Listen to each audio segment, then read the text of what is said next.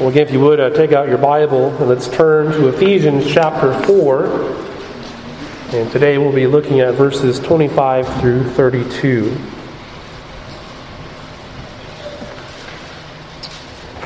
Ephesians chapter 4, starting in verse 25. Again, this is God's holy, inspired, and inerrant word. Therefore, having put away falsehood, let each one of you speak the truth with his neighbor, for we are members one of another. Be angry, and do not sin. Do not let the sun go down on your anger, and give no opportunity to the devil. Let the thief no longer steal, but rather let him labor, doing honest work with his own hands, so that he may have something to share with anyone in need. Let no corrupting talk come out of your mouths, but only such as is good for building up, as fits the occasion, that may give grace to those who hear. And do not grieve the Holy Spirit of God, by whom you were sealed for the day of redemption. Let all bitterness and wrath and anger and clamor and slander be put away from you, along with all malice. Be kind to one another, tender-hearted, forgiving one another as God in Christ forgave you. The grass withers, the flower falls, but the word of our Lord will remain forever. You may be seated. Let's pray together. Heavenly Father, we thank you for this reading of your word. We pray, O God, that you would help us to understand it. Be with this, your servant, that as the word is preached and explained and applied, that you would protect the words of my mouth, and pray that for our own hearts, that as we take this in and digest this word, that we would be impacted, affected on our hearts, that we may walk with you in a way that is pleasing. We pray these things in Jesus' name. Amen. Well, in my experience, which is by no means exhaustive, Christians often want the particulars on how to live a godly life, but they don't always want the principles. As a preacher, I've been told on numerous different occasions something like this: just tell me what I'm supposed to do. Just tell me the rules. Just tell me what I need to do, what do I need to follow, and then I'll do that. Now, no one here has said this to me yet, but perhaps you've thought it. Perhaps you've wished that the Bible would just give us a set of do's and don'ts. There's a sense that each of us, to one degree or another, can tend towards a kind of legalism and moralism. Sometimes it seems like maybe it would just be easier if it was just give me the rules and I'll follow it. Well, today as we come to our study in Ephesians, Paul gives some practical exhortation on how a Christian ought to live. Principles, as it were, for Christian living.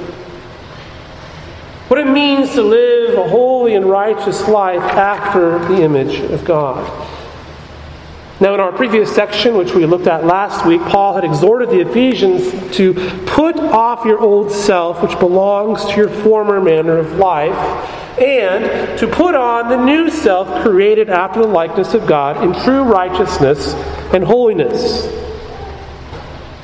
Now, we need to keep this in mind, and this is just reminding us of ground we've covered already in Ephesians, but it needs to be kept in mind that the Christian is one who has been transformed in their hearts and minds, having been regenerated by the Holy Spirit, redeemed through the blood of Jesus Christ, the Son of God, and living by faith in Him. If you are in Christ, then you have been radically transformed inwardly. We didn't come to this by walking in the ways of the world. We're not in union with Christ so that we can turn to the ways of sin and wickedness, the ways of the unredeemed. Those in Christ are to be holy because God is holy. We are to be conformed to the image of Christ. And since this is the case, there are principles for living which we ought to seek to follow in our lives. And so the Apostle Paul draws out some specific things. Things like speaking the truth, dealing with our anger, no longer stealing, how we speak to others, putting away all kinds of evil because these sins grieve the Holy Spirit, that Holy Spirit who lives in us. Now, again, keep in mind, too, that this is all in the context of the grace of God which has been poured out on you. We are saved by grace through faith, and so these are the responses, again, of the believer. And so we pick our study up in verse 25, and Paul moves from a general exhortation, which is really what we looked at last week, to the particulars. And he begins with speaking the truth. Therefore, having put away falsehood, let each one of you speak the truth with his neighbor, for we are members one of another. Because the Christian is one who has been saved by faith, he is to cast off the old self, that man of sin, like one would put away a filthy garment. And taking off involves the putting aside of sin, that sin which continues to cling to us. And so Paul lists 5 specific areas of sin which the believer is to put off. And this first one is falsehood. Or, to put it in the positive, the Christian is to tell the truth. To be honest. Beloved, a lifestyle of falsehood, of speaking untruths, or of bearing false tales is contrary to your Christian confession. This is to be put away. This is to be fought against. The Christian ought to have a character which is marked by a life of honesty. Now, this is what is interesting about this being listed first, is that it is often the case that we are dishonest when we're trying to hide other sins. Isn't that true? Truly confessing sin means that we are, first of all, honest about it. We are to speak the truth to ourselves. We're to speak the truth to the Lord. And we're to speak the truth to our neighbor. Now, who is our neighbor, though? Well, our neighbor is anyone in proximity to us. Whether it be physically or otherwise. It could be online, it could be on the phone, it could be in a letter, or it could be face to face. If you are interacting with anyone in any way, then that person is your neighbor. All fellow image bearers, regardless of race, creed, ethnicity, national origin, these are our neighbors. You and I owe the truth to our fellow human beings.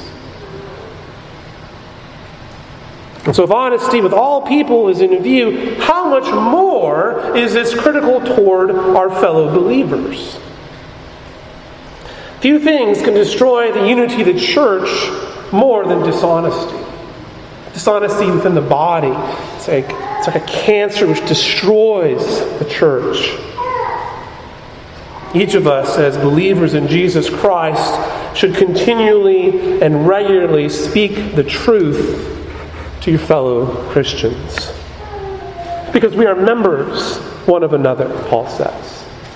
Our unity in Christ, then, is the grounds of our honesty. Because we are united as one body in Christ, with Christ as our head. And so we should be honest with one another. We are to speak the truth in love. Truth-telling in love involves saying hard things at hard times, and sometimes to hard people, lovingly, winsomely, telling the truth. Telling the truth is at the same time the hardest thing you may have to do and the easiest. The Christian is to speak the truth, even when it's inconvenient, even when it's embarrassing, even when it may mean the loss of face, status, relationships, finances, or whatever loss you may experience. This is how important the truth is. And ultimately, the body cannot be unified without the truth. Think about this another way. We are a body united together with Christ as our head. Now imagine your own body. Imagine your foot deciding it was going to try to deceive your hand. Well, Pastor, that's ridiculous. I mean, how would that even work, right? That would be unnatural. Well, so is lying within the body of Christ. It is a violation of the very nature of union with one another to be dishonest. Lying and deception has no place in the covenant community. And so our first instruction for Christian living that Paul gives is this: having put away falsehood, let us speak the truth with our neighbor. Now next on our list is anger. Now we need to understand that anger in and of itself is not what is in view. Paul is not saying, don't ever be angry. This is not what he's saying. In fact, it says, be angry. Be angry and do not sin. You see, there is such a thing as righteous anger. In fact, there's things you should be angry about. Anger in and of itself is not inherently wrong. In fact, God gets angry. We should be angry over the things which offend God. We should be angry over sin. Jesus was angry when he saw the temple being used as a den of robbers, and he fashioned a whip and drove out the money changers. There is a righteous anger that the Christian can experience, but even our righteous anger can morph into a sinful anger, can't it? Fact is, most of the time when you and I are angry, it's not even righteous anyway. Most of our anger does not come from a heart of righteous indignation, but rather our anger normally, or most normally, sadly, comes from a heart of selfishness. Our motives usually are not pure, if we're honest about our anger. Nevertheless, the Christian can rightly be angry, but we're not to sin in our anger. Here Paul is drawing on Psalm 4:4. In Psalm 4:4, the psalmist says this: be angry and do not sin. Ponder in your own hearts on your bed and be silent. And so on this teaching of anger, what can we glean? What can we glean from this teaching? Well, I think there's three principles here that we can consider. First of all, that we don't allow our anger to be an occasion for sin. Second principle is don't cherish your anger. And third, don't give Satan an open door to your heart. So now, although anger in and of itself is not necessarily a sin, anger which is uncontrolled or has selfish motivations is sin. And is a danger to your soul. This is why Jesus warned in Matthew 5:22 that everyone who is angry with his brother shall be liable to judgment. Whoever insults his brother will be liable to the council, and whoever says you fool will be liable to the hell of fire. That's pretty serious. There may be times where you should be angry, but most of the time you don't need to be. But if you do, if you are angry, it is for the right reasons, then don't allow that to lead you to sin. Someone might have cut you off in traffic. Right? Typical place where we get angry, right? We get angry in our cars. Maybe you got cut off. What they did was dangerous to you and others. And getting upset is natural. This person is doing dangerous things. It might kill somebody. But seeking to teach them a lesson in return, that's sinful. That is the opposite of being self-controlled. Don't allow your anger to control you and thus become sin. You can be angry about sin, even sin which has been committed against you, but don't allow your anger to cause you to sin against them in return. Not only do we need to exercise restraint when it comes to our anger, but the second principle is this: we're not to cherish our anger. We're not to allow the sun to go down on it. Now, what does this mean? What does it mean not to let the sun go down on my anger? Does this mean that, if I get sinned on against in the morning, well, boy, I got all day to let that stew, right? As long as I'm done with it by the time the sun goes down. Is that what it means? Of course, that's ridiculous, right? That's not the point. In fact, that would be to miss the point. It means that you and I need to do everything we can to be reconciled as quickly as possible. Don't let it drag on and on. Don't cherish your anger. Now you might ask, who would cherish their anger? I mean, it seems kind of silly, right? Who loves being angry? Who wants to be mad? You and I do, don't we? Sometimes.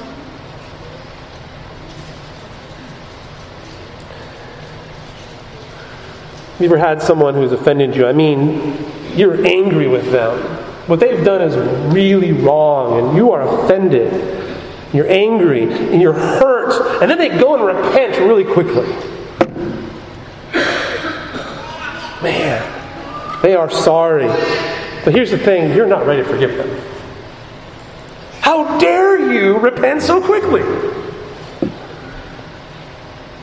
In fact, their repentance took away the opportunity for you to be mad. Now, to be clear, it is not wrong to be hurt. It's not wrong to allow for some perspective and healing to occur, but it is wrong to cherish your anger.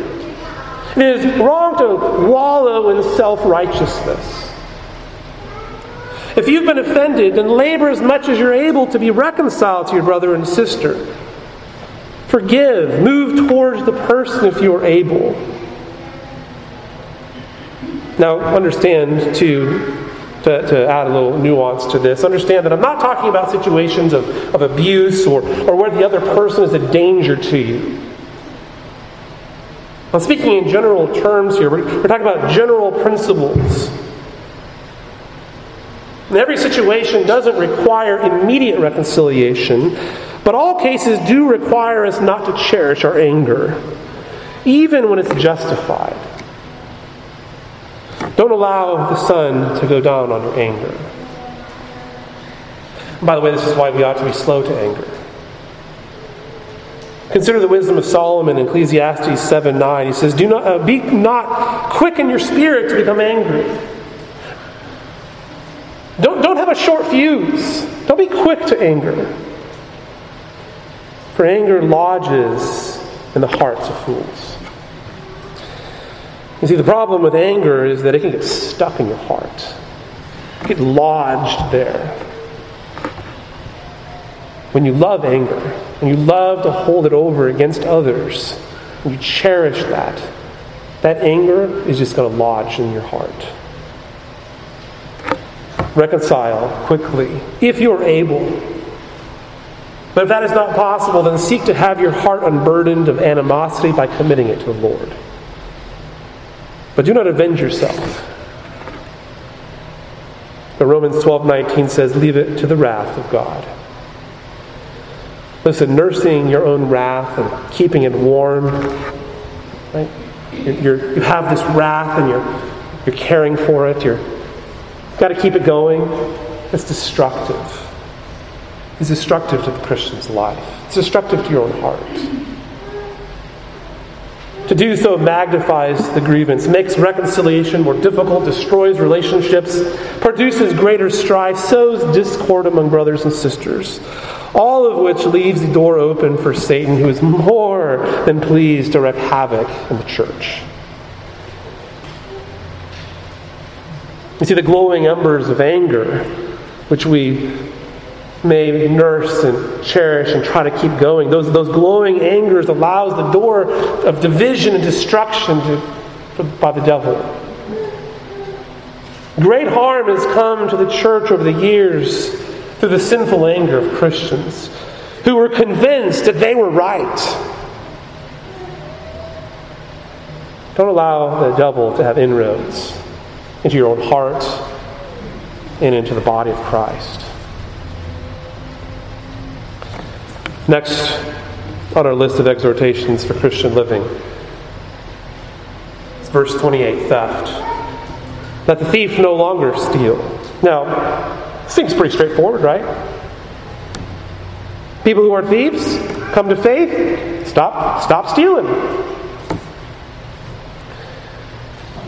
I mean, after all, the Christian is one who has taken off the old self and put on the new. And perhaps, you read this, let the thief no longer steal, and you think, this is not me. I'm not a thief. But notice, Paul's not talking about former thieves. He is speaking to those who continue to steal. In fact, there's nothing former about them. The word thief here is a Greek participle, klepton, from which we get the word kleptomaniac. Literally, it is one who steals. The implication is that this person is still, even now, stealing.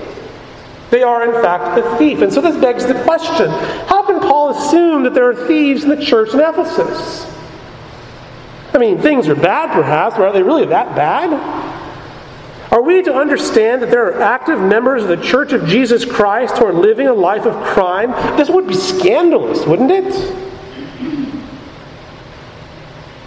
What Paul has in mind here are not those who make their living as thieves and robbers. He's not talking about bank robbers and car thieves. What he's talking about is anyone who unjustly takes that which is not theirs. He's not addressing some kind of big scandal within the body, but the small ways in which you and I sin every day. Because if you are taking things from others which don't belong to you, then you're stealing. You're a thief. It doesn't matter if it's just a pen from work, a quarter out of the kitty drawer, or any other way you may take something that doesn't belong to you. It doesn't matter how small the thing is. If you are taking that which is not yours, then the Bible says you're a thief. And so Paul is urging the members of the church to stop. Of course, this is basic stuff. I mean, the Ten Commandments are clear in this regard. Thou shalt not steal. But again, Paul doesn't leave us with just the negative. He doesn't just say, take off the old self, stop being a thief. But he also gives us the positive, the putting on the new self. He says instead of stealing, we're to labor doing honest work with our own hands. So instead of taking from others, the Christian is called to work, to make things, to build things, to labor to earn money in whatever way God calls us to for a purpose. Look what it says, so that he may have something to share with anyone in need. This is the purpose of our work. Instead of taking from others unjustly, we should work so that we can give generously to help others. The grace of generosity is part and parcel of the Christian life. We're called to be generous. We're called to work so that we can be generous. Next, the Christian is called to take control of his tongue. Look at James 1:26 tells us, if anyone thinks he is religious and does not bridle his tongue, but deceives his heart, this person's religion is worthless. Now, we had seen of some earlier in regard to the use of the truth. We're to be honest, we're to speak the truth. But we're not only to watch our mouths in regard to lying, as was said earlier, but also in our corrupting talk. This is literally foul, rank, rotten, or putrid speech. This is speaking in ways that do not build up, but in fact tear down. They're corrupting. So what kind of language do you use? Do you use language which is putrid or foul? Do you use language which is injurious to others? Are you offending others in your speech patterns? Does your speaking to others build them up or tear them down? How do you speak about people? Those who have been bought by the blood of Christ ought to speak differently in the world. Now, someone might say, but I was in the military, or I grew up in a really rough neighborhood, so this is how everyone at work talks, this is how everyone at school talks. Well, so what? You're a new creature in Christ, aren't you? Aren't you a blood-bought son of the King of Kings? Haven't you been transformed by the Holy Spirit of God? Haven't you had the grace of God poured out on you through Jesus Christ? You mean God can't overcome your background? Sometimes we think that way, don't we? Why do you want to continue with the old dead man of sin? You did not learn Christ so that you could turn back to sinful ways. Paul couldn't be more clear here. Our speech to one another as believers and as fellow image bearers should not include foul language nor speech which tears others down. The words which come from our mouths should be only such as is good for building up, as fits the occasion, that it may give grace to those who hear. The words which leave our lips should be grace-filled words. Guard your tongues, beloved, so that it would give grace and blessing to others, not curses. Our speech patterns ought to be that which is blessing, grace-filled. Because you've had so much grace poured on you through Jesus. And all of these sins, lying, uncontrolled anger, uncontrolled speech, theft, all of these sins grieve the Holy Spirit of God. Sin causes the Spirit great sorrow. To put it in strictly human terms, sin hurts His heart. God grieves over our sin like a parent grieves over a wayward child. Why? Why does this grieve the Holy Spirit of God? Because you've been sealed by Him for the day of redemption. You belong to Him. You're a child of God. You've been sealed by the Holy Spirit. And so just as a temple is sacred, God's people have been made sacred. Anything and everything which profanes the sacred is an offense to God. It grieves Him greatly. You have the indwelling Holy Spirit if you're a Christian. You have been sealed by Him, sealed for the day of redemption which is to come, which means that your salvation is sure, because you've been sealed by the Holy Spirit. The indwelling Spirit certifies that you and I belong to God in Christ. But when we go on sinning, when we tell our lies, when we commit theft, when we are corrupt in our speech, when we are uncontrolled in our anger, and any other perversion which may come, we profane the name of God. because of the Holy Spirit which dwells in us. You and I should treat that which God has made holy with reverence and honor. And when we continue on in a lifestyle of sin and lawlessness, we continue a life of rebellion against God. We're living as if we were still in unbelief. And this causes God great sorrow. It grieves the Holy Spirit. In fact, it was for the purpose of our sin and rebellion that Jesus died. Therefore, since we have been redeemed by Christ, we ought to put to death sin. For this is what a transformed person does.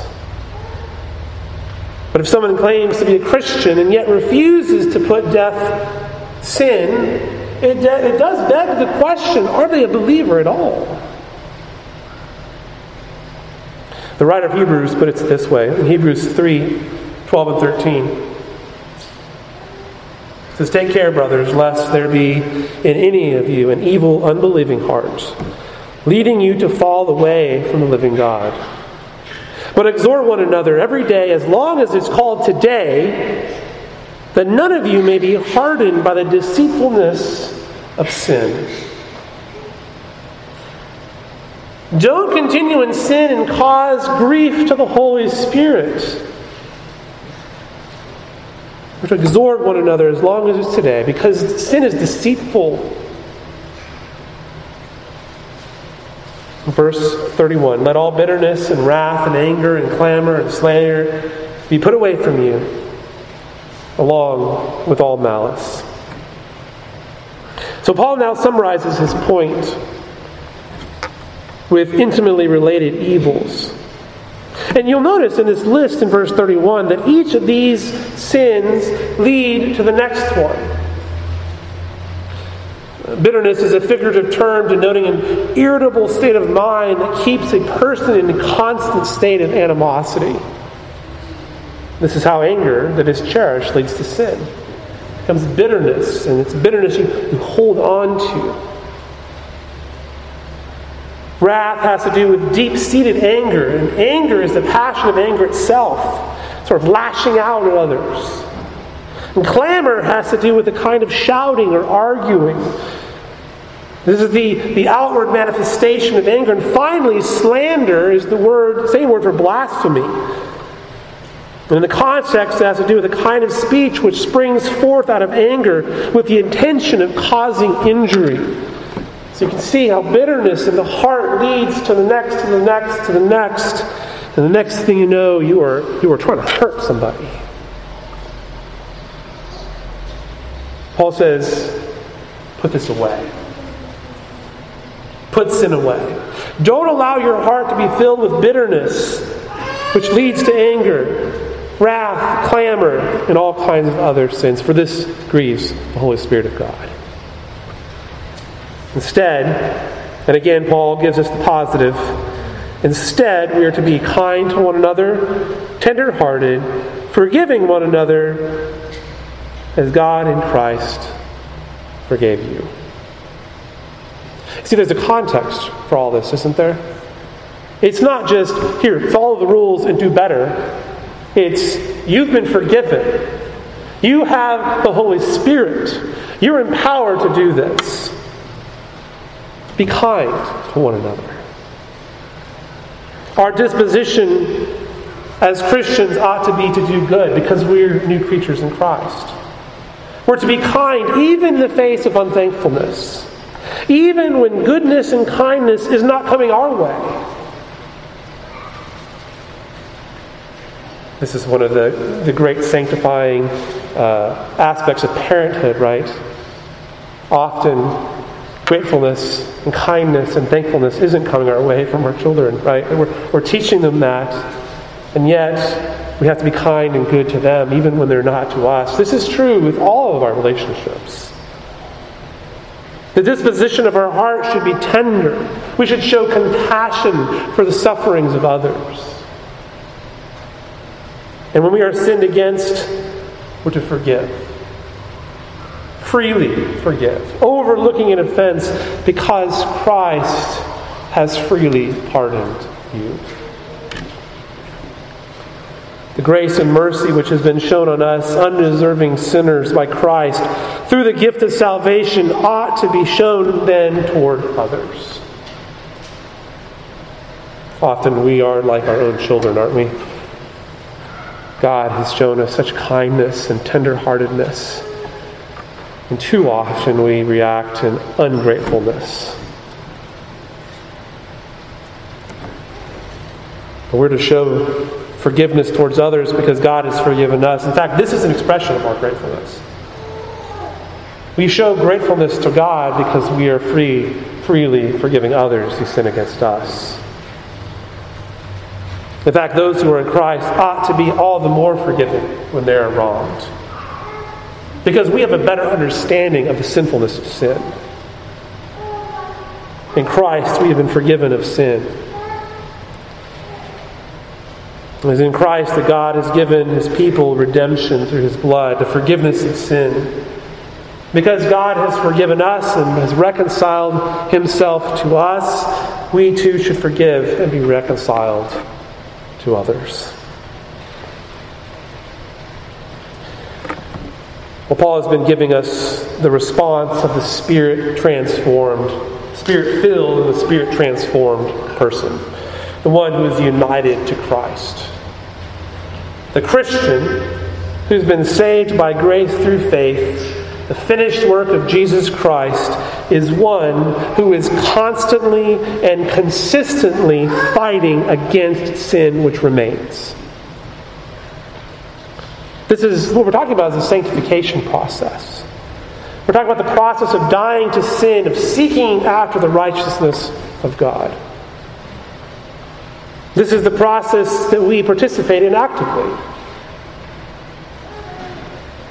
And there are real consequences to this either way, not only for ourselves, but for the unity of the body. And keep in mind that as Christians, we're in union with our Lord, and we are also united one to another as well. And so since this is the case, when a part of the body is not dealing with their sin, then the body as a whole suffers.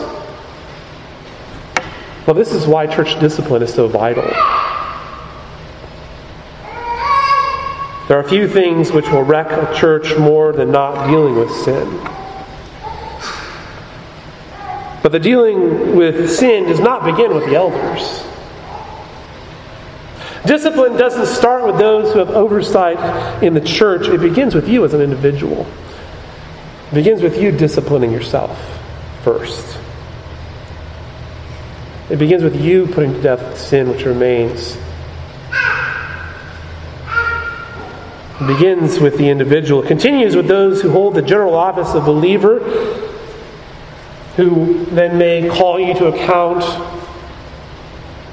And it may well end up with the church as a whole through the session of the church, through the elders of the church. And by the way, this is following the pattern of Matthew 18. But before it gets there, long before it ever gets there, it begins with you. It begins with you who have the Holy Spirit, who needs to die to sin actively.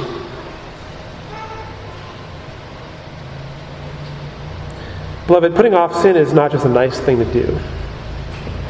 Yeah, it sounds pretty, I'm saved, but that sounds pretty good. Maybe I'll get around to it eventually, right? Or, well, that's what really holy people do, right? But I can't really do that. It's not just something nice to do. It is a vital part of the Christian walk. And it's not something you do alone. Remember, you have the Holy Spirit. The Holy Spirit who is grieved by your sin. That Holy Spirit also helps you to put to death sin as well. Therefore, avail yourselves of the means of grace, the Word, the sacrament, and prayer. Pray earnestly to the Lord as you have sin which remains in you, that they would be put to death. God did not leave you to yourself. Jesus said that He would be with us always to the end of the age. He has given us the Holy Spirit. He's also given us one another. He gave us one another to help spur one another on to godliness in Christ. Beloved, put to death sin which remains in you. Help one another, as long as it's still today. Encourage one another in godliness. Pray to the Lord. Don't grieve the Holy Spirit of God. Let's pray together. Father in heaven, these last few weeks particularly, and weeks still yet to come, have been hard. These are hard words. Father, as we read this section, as we hear it preached, we are cognizant of the fact that we are sinners. That there is sin which clings to us. That we have been dishonest. That we've been angry and sinned. We've been thieves. We speak corrupting talk at times. That we don't build one another up. And that in short, we've grieved you in your Spirit. But we thank you that by the Spirit, as believers in Jesus Christ, whose grace has been poured on us abundantly from the heavenly places, that Holy Spirit has sealed us for the day of redemption. That there is therefore no condemnation for those who are in Christ Jesus. And so with that in mind, we pray, God, that you would help us. That your Spirit would be working in each of our hearts to put to death this sin which remains in us. Father, sometimes we're wearied by the battle against sin. Sometimes we just want to wave the white flag. Help us to be strengthened against sin. Help us to walk in the righteousness of Christ. Help us to walk in a manner worthy of our calling in Jesus. We cast ourselves at your mercy, O God. But we thank you for Jesus who forgives us. We pray these things in Jesus' name and to his glory. Amen.